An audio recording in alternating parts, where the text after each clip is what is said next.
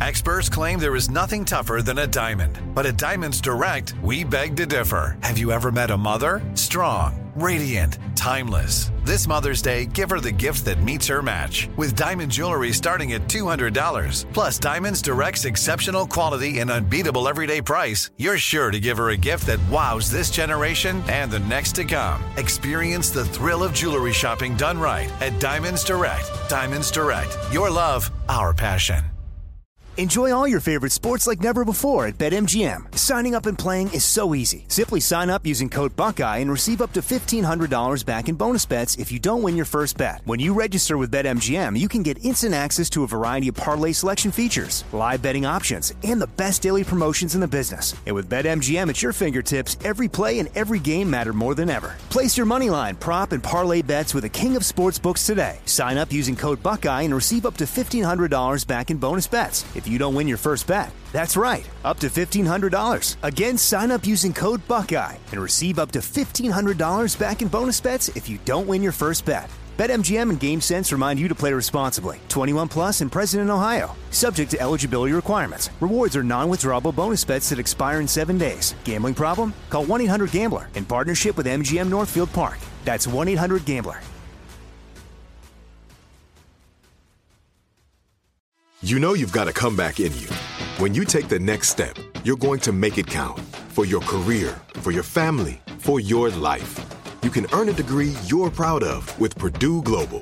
Purdue Global is backed by Purdue University, one of the nation's most respected and innovative public universities. This is your chance. This is your opportunity. This is your comeback. Purdue Global, Purdue's online university for working adults. Start your comeback today at purdueglobal.edu.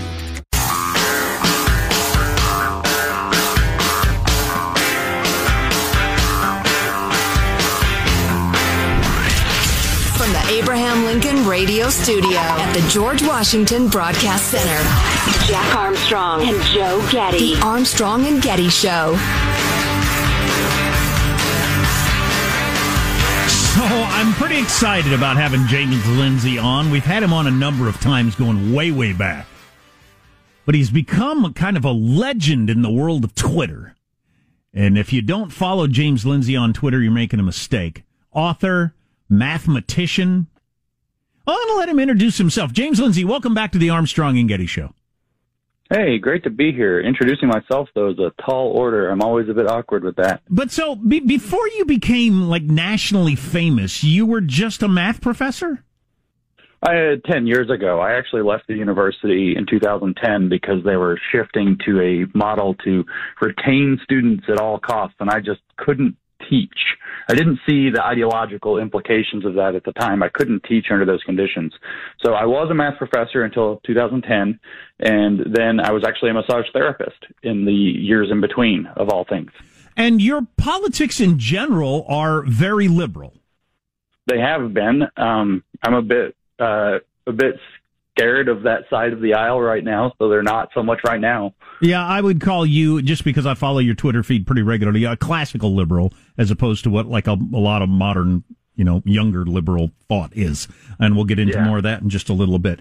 But now you've become famous for a whole bunch of things. When you and a couple other people got together and wrote some bogus papers that you submitted to various publications and they got accepted. You became famous for that. What was the name of that? That got called the Grievance Studies Affair on the back end of that, because we decided to call all of those things, like whether it's critical race theory, which everybody's heard of now, or gender studies, or fat studies, which is a thing, unbelievably, or disability studies. They always end in some kind of a studies, cultural studies. Right. We just said that what these fields are doing are stoking grievances. They're trying to, dredge up or picket scabs or whatever, dredge up hurts, picket scabs, make people feel aggrieved against the system, against society, and they study grievance in that regard. So we called all of this stuff as a catch-all term, grievance studies. And so that got called the Grievance Studies Affair. And we wrote 20 fake papers over the course of a year. These things, that's like an entire academic's career usually. 7 of them were accepted. We still had 7 more under review when the Wall Street Journal told on us. So yeah, it was quite successful. And the amazing thing was, and we've talked about this a lot, and man, if you Google this if you've never heard it, because you guys went so over the top. It was like just so incredibly over the top, yet a number of them still got accepted as legitimate academic work. Not even that. They've been coming true since. We had some really crazy over-the-top ones. We had one about whether you can watch people react to the way that dogs misbehave in dog parks, particularly sexually with one another, and then you can divine something about rape culture from watching that. And then we just trained men the way that we trained dogs. Then we could probably combat rape culture. There's a very feminist approach. And that paper not only was accepted and published, but it was given an award for excellence in scholarship. We rewrote a chapter of Hitler's Mein Kampf, and that was accepted by a social work journal in terms of intersectional feminism. We had a number of other kind of hilarious papers. We had one that we argued that the sport of competitive bodybuilding, professional bodybuilding, is fat-phobic because it sees building muscle as fundamentally different than building fat. So we need to have a category called fat bodybuilding. That was accepted. Oh, my God. That's hilarious. We had another one other paper, though, we wrote. It was that you can't use satire to make fun of social justice. And this has been borne out now. Literally, Robin DiAngelo, who wrote White Fragility previously and now has her new book, Nice Racism, or whatever it's called, she literally just did an interview, and she should have cited us. She made the same argument, uncannily similar argument, and citing the same kinds of television shows we brought up, et cetera, as we made in one of our fake papers, which was also accepted. And it hit on the Babylon Bee, which is, a satire site on the internet. It's really funny. They got told that, their form of satire against social justice is, punching down or punching up, punching something. And so they got told, the papers we wrote are coming true. Like, the people are actually arguing the things that we wrote in satire, and it's unbelievable. Yeah, one of the reasons I wanted to bring up the Grievance Studies Affair, as it is now called, and that was with Peter Boghossian and Helen Pluckrose, is I came across this article the other day that I thought you would think was funny if you haven't seen this yet. This is for real, a local university. My wife went to this university, UC Davis. Cultural biases impact native fish. Study calls for end to rough fish pejorative and the paradigm that created it. Oh, yeah. Fish names are racist now. That's right. Yeah, exactly. And it gets down, and it says the study maintains that the term rough fish is pejorative and degrading to native fish. That sounds like it's from the Babylon Bee, but it's an actual, for real article. No, that's exactly the kind of thing that we would have wrote too. We wanted to write a paper, and we just ran out of time and didn't prioritize it, about how putting things like onions or seasoning in cornbread gentrifies cornbread and takes it away from black people and perpetuates the racial divide. We're going to call it the gentrification of cornbread and perpetuation of American racial division or something like that. It's absurd. The fish are insulted now, and these people actually kind of think this way. They really do think that these words, the way that we use words, structures reality. They genuinely think that, and creates these power dynamics that are going to oppress people. So calling them rough fish somehow is going to cause other, people, I guess you would think it's not the fish, to believe something ridiculous like, oh, well, maybe I'm just a rough person because I'm from another culture. That's probably what the argument runs like. It's just absurd. It's totally absurd.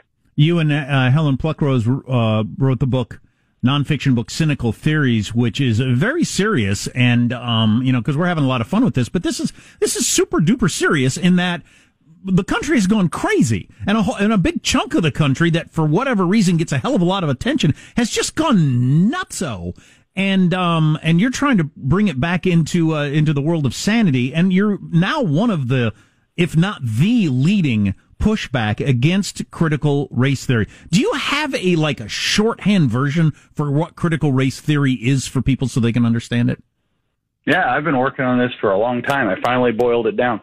Critical race theory is an almost religious belief that the fundamental structure of society is racism that was created by white people to benefit white people. If you believe that religiously and believe that has to be torn down, root and branch, then you're probably a critical race theorist. So if you believe that society was built on racism by white people for white people's benefit and that it's in literally everything you can imagine, you're probably a critical race theorist.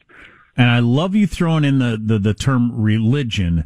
I know you're an atheist, but the way it has taken on this, because it's got all the hallmarks of religion, and that there are people that if you run afoul of it, it's blasphemy, and you need to be, you need to lose your job, you need to have your life ruined because you said something that went against the doctrine of the critical race theory as they see it, and it's so weird. I almost can't even, particularly when I see these white people, professors or college kids or whatever, beating up on themselves, and they talk about I'm such a bad person, and I need to take a longer look at the way that I'm ruining the world. It's like a mental illness to me. It really is. In fact, the religion thing isn't just like, oh, it's kind of like one or parallel. It really is one. And people can't quite see it because they're like, well, what's the God of the religion? They can't figure out how it works. But the God, it turns out, is history with a capital H, the exact same way that Marx looked at history. History has a trajectory. History has a purpose. The purpose for Marx for history was to get to communism, to get to the utopia where we no longer have classes. We no longer have a state that oppresses anybody. Nobody is oppressed, because we transcend classes and states and all of the things that cause oppression. And history is progressing along this pathway by means of revealing contradictions. So if you bring up the contradictions and do criticism on them, we move history along. And if you're doing that the right way, then you're on the right side of history. If you're doing it the wrong way, you're on the wrong side of history. So it's God is the trajectory of history that has a heaven on earth target at the end, and people who help that along are people in the faith. They're good people, and the people who hinder that and try to so-called maintain the status quo are bad people, and this is why you see their utter hatred of conservatives, utter hatred of any order, liberal order, societal order that's not theirs, their vision. And people don't understand that their God is actually this weird belief that tracks all the way back to the early 19th century in Germany about how history might work. So we're talking with James Lindsay. I'm looking at his Twitter feed, which is a fantastic follow, and underneath it says, not New York Times bestselling author, math PhD, founder of New Discourses, apolitical, against totalitarianism and supremacy of all kinds, for freedom. And you're definitely one of the best thinkers, writers, and speakers on this topic that I've come across anywhere in America. Thank God. What do you mean by not New York Times bestselling author? Oh, so Cynical Theories was actually, it made it onto the Wall Street Journal's bestseller list, it made it onto the Publisher Weekly bestseller list, it made it onto a few different bestsellers lists, but the New York Times didn't put it on theirs. And so we dug into this because we had, the book scan or whatever, the sales numbers. And it turns out that we actually sold enough copies of Cynical Theories in the first week to where we should have been on the list. And in fact, we sold 3 times as many as the last 2 books on the list. But for some reason, they deemed that it didn't reflect the organic buying habits of Americans and therefore did not put it on the New York Times bestselling list. So bestseller everywhere but the New York Times, which snubbed us for some reason. And I guess that's their business. Did not reflect the organic buying habits of Americans. Okay.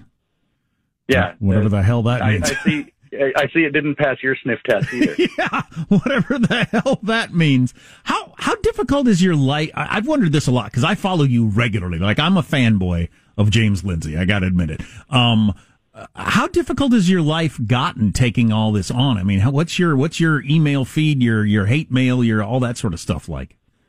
I get a little bit of hate mail. I don't get a tremendous amount. The difficulty is the volume of, whether it's fan mail, it's mostly questions people are asking me mail, or can you help me with this mail? Mm-hmm. I get so much requests for that.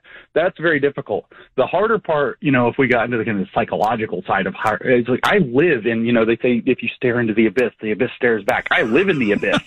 It's like I went into the abyss and send letters to the world. And so it's like, I read the most negative, evil, poisonous stuff literally all day, try to make sense of it, try to understand it, and try to communicate it to other people. And that actually is pretty exhausting. But everything else is great. You live in the abyss. Everything else is great. Can you explain the current clown controversy that's going on? Around me? Yeah, so I mean, lots of people have been using the meme clown world to describe what's going on, right? And so everybody kind of gets it. It's like these people are in some regard that are pushing these crazy ideas that don't attach to reality or somehow kind of clowns. And then, there's Nicole Hannah-Jones at the New York Times. She's got her big red hair, and people have noticed that looks kind of like clownish. And so the other day I saw a picture of her. She was all proud of herself. It was on Twitter. So I took the picture and I just put a clown emoji, period, send tweet with the picture. And people went berserk because I call all of these people clowns. I call, it doesn't matter who they are. It's not just her hair or whatever. I call all these people clowns all the time. I refer to clown world all the time. And so she went berserk and said that I was attacking her appearance. Thousands of people went nuts and got angry at me for attacking a black woman's appearance, which, well, I mean, it's coincidental in my opinion because I call all of these people clowns. So then they went berserk. And so then I came up with a parody, as I tend to do, like the fake papers, and I started talking about critical clown theory, and I just took critical race theory, took out race, put in clown, and just wrote their words with, slight changes, and it just all fits to try to, point out that, I said that Nicole Hannah-Jones had clown fragility instead of white fragility. Her clownery was pointed out, and she reacted with a series of rhetorical maneuvers to try to, lash out or whatever. I did just the whole thing, and people loved it because they get the satire, they get the parody, right. And again, the clown world thing sticks. You'll notice on my Twitter feed that if you follow me, that I put clown emojis on basically all of this stuff, like Anthony Fauci, clown. He's not a black woman, clown. There's just clowns all the way down because the stuff they're saying is not attached to reality. It's like a circus. It's it's all under the big top, and it's just kind of a meme I'm playing with, and people got really upset when I attached it to her. Have you heard anything from Twitter? Themselves. Do you have any concern that Twitter cancels you at some point? Because that is your biggest megaphone you've got. That's true. They've shot across my bow twice. Once for something I think that they were wrong, but at least I know what I did and can kind of see their made-up reasons in Clown World for it. Once with no explanation whatsoever, so where I got suspended for 12 or 24 hours or whatever. So they haven't taken any serious action against me. With that particular clown thing, I got a number of emails from Twitter saying we investigated you and we found no violation. And so, well, okay. Apparently you're still allowed to call public figures clowns on Twitter. Awesome. We're talking with James Lindsay, and unfortunately we got to let him go. I could talk to you absolutely all day long, and the main reason I wanted to have you on is to push people to follow you on Twitter, to read your books, because you're the best voice out there, I think, on all this craziness, and I really appreciate the effort that you put on a regular basis. Hey, I appreciate that. Thank you so much. James Lindsay, ladies and gentlemen, and we'll link him at our website, ArmstrongandGetty.com, and I tweet him out all the time. Armstrong and Getty.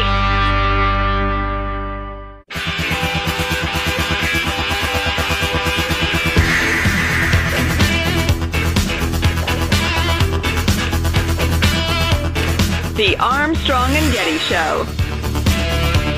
So we just talked to James Lindsay, and if you missed that, man, catch the podcast at ArmstrongandGetty.com. He is absolutely fantastic, and, pardon the expression, but he's doing God's work. He's an atheist and doesn't believe in that sort of thing, but he is fighting the good fight against political correctness and all this critical race theory crap and the craziness of college campuses, and he's smart enough and clever enough to do it in such a great way. Follow him on the Twitter. Read his books. I know I sound like a fanboy. It's because I am a fanboy for James Lindsay. Really like the work he's doing. Got some good stuff coming up. We're going to talk about crime in Seattle. Similar situation of what's going on all across the country. Crime is up. Cops are quitting. Defund the police continues to be a theme for a lot of the left. What is going on there? That's coming up in a little bit.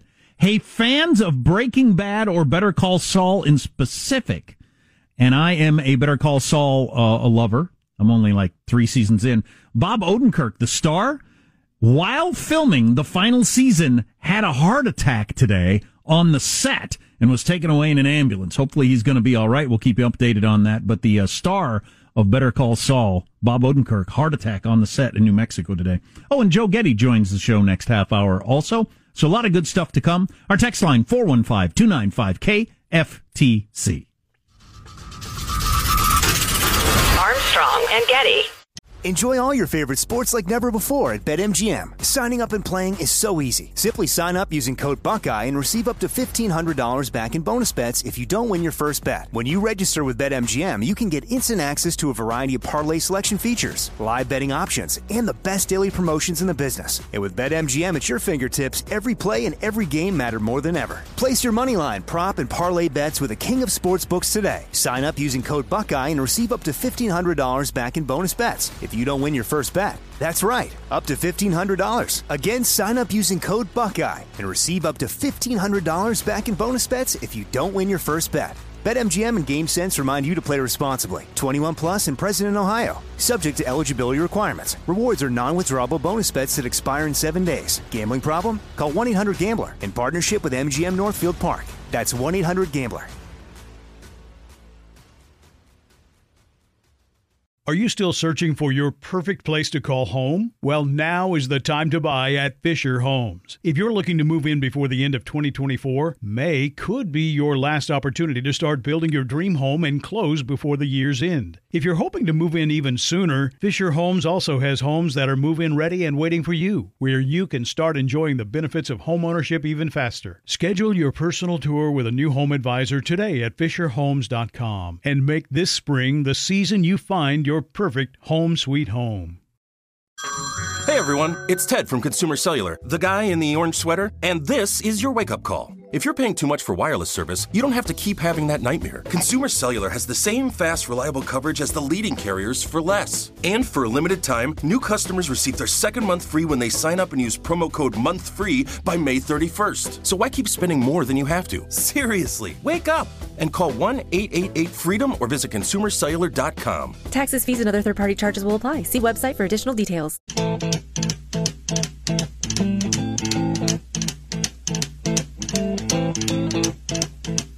Rumors spreading round in that Texas town. The Armstrong and Getty Show. Love this tune. Keep it cranked up, Michael. Just let me know if you wanna go. Ha ha. To that whole mile on the range. They got a lot of nice girls, huh? I got a lot of nice girls, huh? This is ZZ Top, the bass player from ZZ Top. Dusty Hill died yesterday, so we've been heavy on the ZZ Top. Love the ZZ Top. The beards, the cars, the clothes, the spinning guitars. Welcome to the Armstrong and Getty Show. Joe Getty is going to come up next segment. He's playing in a golf tournament this weekend is what he's up to. I'm up to following the world, watching the Little Olympics, taking care of my kids, etc. Had to cancel football practice for my son yesterday because it's so smoky around where I live. That happens if you're in wildfire areas of the country. When it gets hot and still and smoky, I mean, the air is just too bad to breathe, and they have to cancel outdoor stuff like that. So crime is a growing issue in America, political issue. More and more people catching on to the fact that crime is up, all different kinds of categories of crime. And you know what you need to bring down crime? You need cops. Well, that's a problem lots of different places, including in Seattle right now. And we're going to talk to Mike Solon, who's the president of the Seattle Police Officers Guild. Mike, welcome to the Armstrong and Getty Show. Hey, happy to be here. Appreciate you having me on. Yeah, I want to talk about this. And, we're talking specifically about Seattle, but similar problems all across America. I'm reading right here. Over the last year and a half, the Seattle Police Department has lost 250 police officers, which is the equivalent of over 300,000 service officers, on path to losing 300 police officers. That's a lot of calls that are going to go unheeded. That's a lot of criminals that aren't going to get arrested. That's a lot of deterrence that's not going to happen. So tell me what's going on. Well, your statistics are spot on. And as you and I both know, statistics and data do not lie. But the activist Twitter mob that is in control of Seattle's public safety political discourse dictates how things are done in Seattle. And our politicians acquiesce to the mob. And the problem is is we're now left with the reasonable citizens in the city who still support public safety and the cops. They're the ones left holding the bag. And here we are. We've lost a third of the officers, and they continue to leave because a year ago, when the mayor and a current mayoral candidate, who's the current president of the city council, publicly applauded this agency as the modeled reformed agency. And just that happened days before George Floyd. And obviously when George Floyd happened, they completely pivoted their political talking points. And the political betrayal from that experience as what's left to this vacuum and this public safety crisis that we are experiencing in Seattle.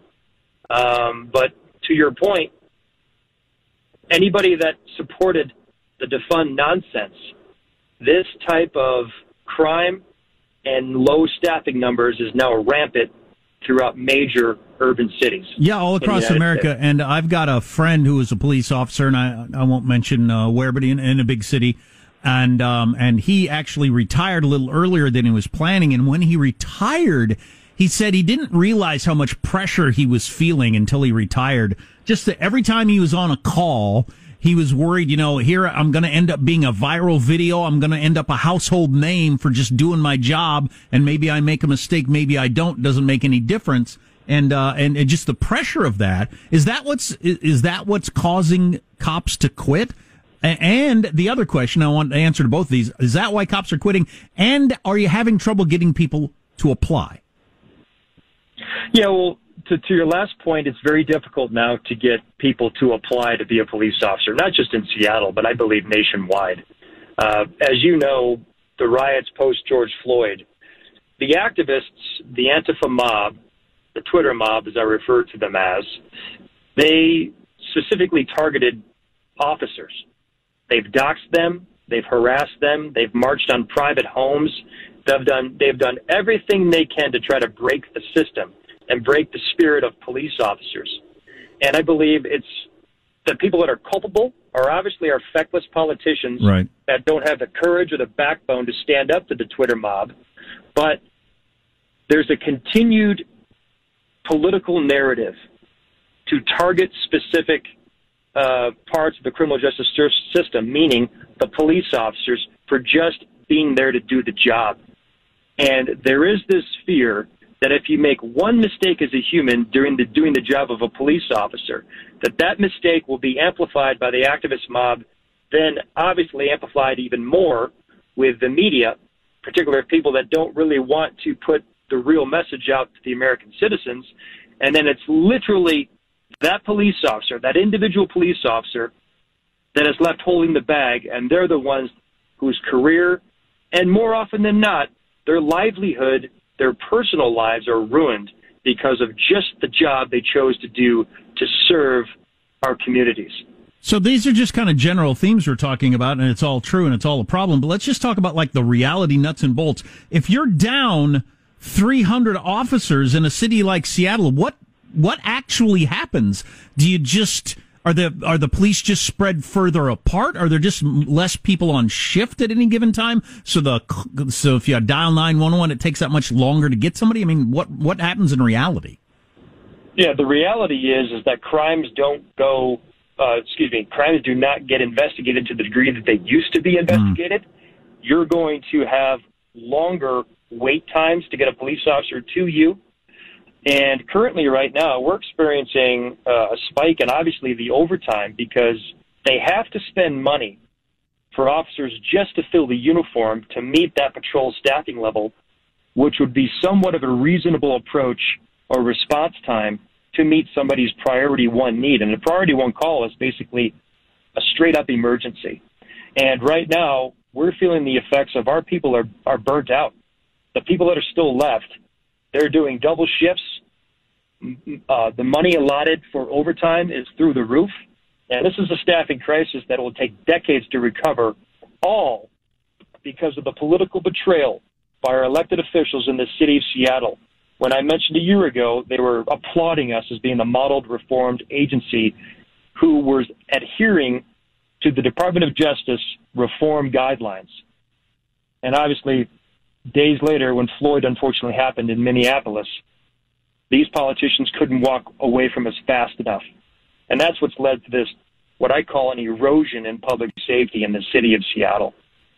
Mike Solon, President, Seattle Police Officers Guild. Well, we appreciate you coming on today, and we'll check back in with you over the coming months to see, I feel like the pendulum is going to swing back the other direction, because defund the police is one of the stupidest political phrases and things to run on in the history of politics, and it's not popular at all, even for Democrats. But thanks for coming on today. Appreciate it.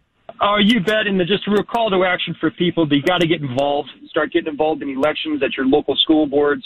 And if you want further follow-up, please visit my podcast, Hold the Line with Mike Solon, available on all podcasts and SeattlePoliceOfficers.com. Really appreciate you having me on. You betcha. Thank you. And Joe's coming up in a little bit, Joe Getty. And, it's something Joe always says is that, what does Joe always say? It popped out of my head. What does Joe always say? Hey, Joe, what do you always say? I'll ask him when he comes on.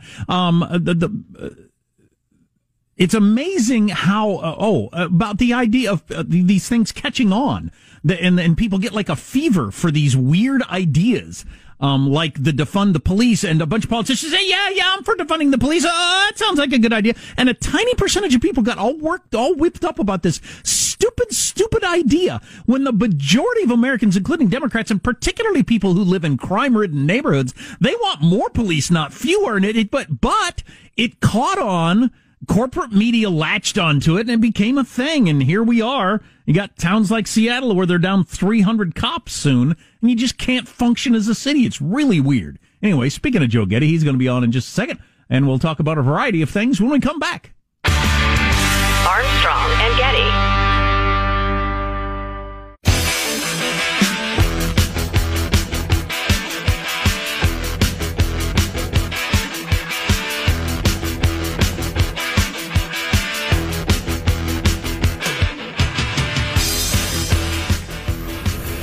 The Armstrong and Getty Show. So it looks like Bob Odenkirk's going to be okay. He had a heart attack on the set of Better Call Saul. He's 58 years old, older than I realized, and glad he's going to be okay. For selfish reasons, I don't want the show to go away. Welcome to the show, Joseph Getty, I believe is how you pronounce it. Welcome. Hello, am I on? Joe Getty joins us here on the Armstrong and Getty Show. I'm glad Bob Odenkirk's fine, because I'm a human being and I have compassion. Yeah. So we've had a lot of interesting conversations with a lot of different people on the last 2 days while you've been playing golf. Where do you where's your mind currently on the Simone Biles thing? Because we had Mike Slater on yesterday, and he was pretty hardcore, like Piers Morgan is, like a number of people have been, on how she's just a weak loser, traitor to her team for stepping down. And I've got to admit, I don't know if I go that far, but the USA Today version of the real gold medal goes to her bravery for mental health crap is a little over the top. Bullshit. Well, I will make the cowardly move of, instead of directly expressing my own point of view, telling you that I'm among 7 other guys on this golf trip tournament thing. And it's absolutely unanimous that if it was anybody else in any sport, particularly if it was dudes, the treatment would be wildly different. No kidding. And the joke is made over and over again. We were watching the swimming, the relays last night. And I made the joke, and then it continued through the evening. I'm glad none of the swimmers decided that they really just didn't have their act together and climbed out of the pool mid-race. Well, I know you were too busy to see USA Today, but they had front page 2 columnists, 2 different articles about her amazing bravery for facing her mental issues head on and everything like that. With nobody saying, "Hey, part of the whole thing with sports is being able to keep your head while all the pressures are going on. That's like 90% of it at the highest level. So what the hell are you talking about?" That's absolutely 100% true. And what's really interesting is she, as far as I know, hasn't come out and said, it is this problem specifically. I've been taking medication or I've been taking counseling. It's caused by this, blah, blah, blah. No, it's just I can't really focus that well anymore, and I feel too much pressure and I can't perform. I'm nervous. So what? That's what the business you're in. That doesn't make her brave. That just makes her at the end of her career. And yeah, exactly. And it's interesting. You got this today. This Sunisa Lee of the United States. She won the women's all-around gymnastics. So you'd have never heard her name if Simone Biles would have been able to compete. This 18-year-old, so she's a woman, she steps in and wins, and she could have said, I wasn't expecting this, and now everybody's focused on me, and the pressure, I can't do it. But no, she went ahead and jumped around and won a gold medal. Kicked ass, yeah. Kicked ass. Yeah, good for her. One other thing, while we're talking about the Olympics, you probably didn't hear Tim Sandefur's rant about why he's so anti-Olympics. No, I did not. I can't wait to catch it on the podcast at ArmstrongandGetty.com. And I'll tell you what, it was pretty interesting. I mean, it's not going to make me stop watching the Olympics, but he made a pretty decent point.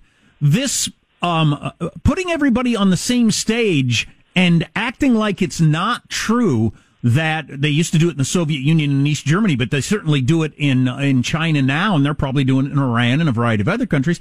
They snatch these children like at age 2 and force them to do things to the point that their bodies break down. And if your body breaks down, the next person in line goes to the Olympics. I mean, they're basically slave laborers, these Chinese athletes. They're slave laborers. Just instead of picking cotton or making iPhones, they're jumping around or swimming.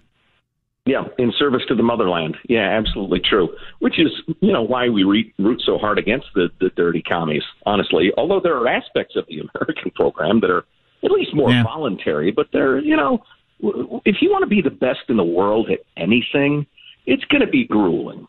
Yeah, we had this conversation, actually, Mike Slater and I, getting back to that, because he was, as you know, he was a Division I college swimmer.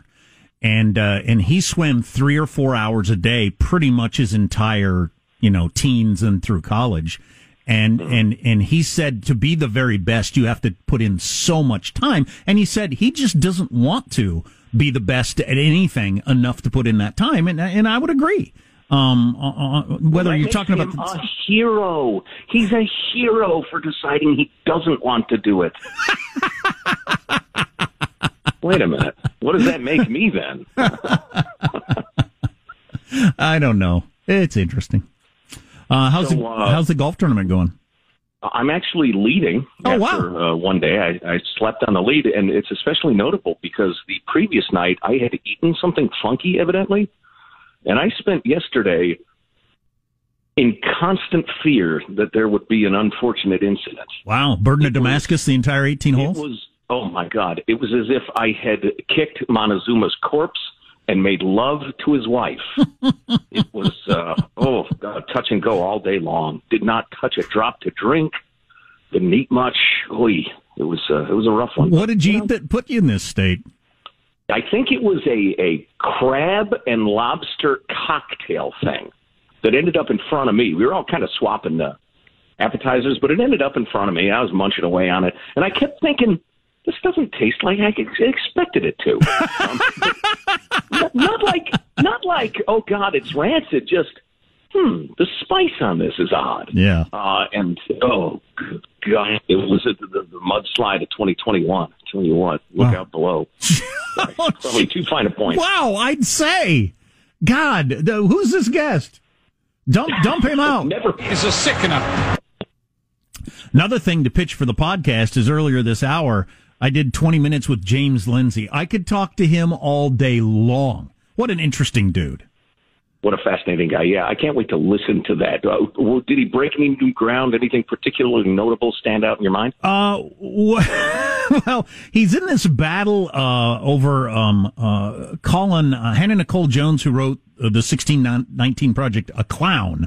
And Clown thread. I read that, yes. And because she's got hair like Krusty the Clown, or Bozo the Clown, and wears red lipstick, she jumped on the idea, and other people have that it was a racist comment, and he's been having to make the point that he calls everybody a clown. That's kind of his go-to theme for people who are pushing this politically correct critical race theory BS, is that they're clowns. So he's gotten into critical clown theory, and that whole rant is pretty funny. Yeah, I read that thread. It was funny, but and he knows this better than anybody. So he's he's trying to counter outrage and victimhood with facts. And wait a minute, I call everybody a clown. Well, I wish him well. I think he has the critical mass that he'll be okay, particularly given his odd career path right now, online, arguer. Yeah, I'm pretty concerned that he gets booted off of Twitter at some point, and then he loses his megaphone. Although he'll find another one probably. I brought up the For Real story out of UC Davis. Cultural biases impact native fish. A study calls for the end to rough fish pejorative and the paradigm that created it. This is for real. This is not one of his fake papers that they submitted. This is a real thing. I'm afraid I'm going to need you to go over every word in that sentence and explain it to me. Well, we're using mean words to describe fish, and it's unfair to the fish, apparently. Rough fish is a pejorative and degrading to native fish. I know. How do you come up with, how do you know what's parody and what's real in the modern world? How the hell do you know? Well, I find myself wondering, is that part of, and I was talking about this the other day with, like, the queer theory, it's intentionally so bizarre you can't understand it, therefore you can't criticize it, therefore you shut up and go along with anything they tell you to do. I know. I know. And as James Lindsay pointed out, he said a lot of the stuff that in our fake papers from all those years ago have come true. Some of that stuff is now being put out there as real, and they designed it as so over the top nobody would believe it. They got published, and now some of that stuff is coming true. So that's where we are.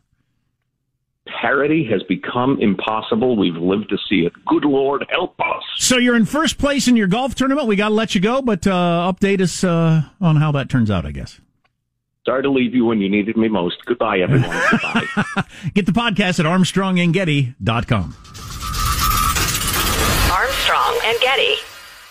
Are you still searching for your perfect place to call home? Well, now is the time to buy at Fisher Homes. If you're looking to move in before the end of 2024, May could be your last opportunity to start building your dream home and close before the year's end. If you're hoping to move in even sooner, Fisher Homes also has homes that are move-in ready and waiting for you, where you can start enjoying the benefits of homeownership even faster. Schedule your personal tour with a new home advisor today at FisherHomes.com and make this spring the season you find your perfect home sweet home. Nobody wants to outlive their money, but it happens, especially for women. That's why Gainbridge offers the Parity Flex annuity, designed for women's unique retirement needs, with flexible withdrawals plus a guaranteed lifetime income benefit that keeps paying you even if your account balance is zero. Gainbridge is helping build a better financial future for women. Retirement income you can't outlive is the ultimate flex. Start saving now at Gainbridge.io. Visit Gainbridge.io/ParityFlex for current rates, full product disclosures and disclaimers, and other important information. If a new house is on your wish list in the next 5 years, grow your savings faster and experience your dreams with an Ohio Homebuyer Plus account from Kemba Financial Credit Union. A savings account specifically designed to save for a new home, where you can earn 7% APY, a $500 matching bonus, and a $1,500 mortgage closing cost credit. Learn more at Kemba.org. Offer expires March 31st, 2025. APY equals annual percentage yield. Restrictions apply. NMLS 292230. Equal housing lender. Federally insured by NCUA.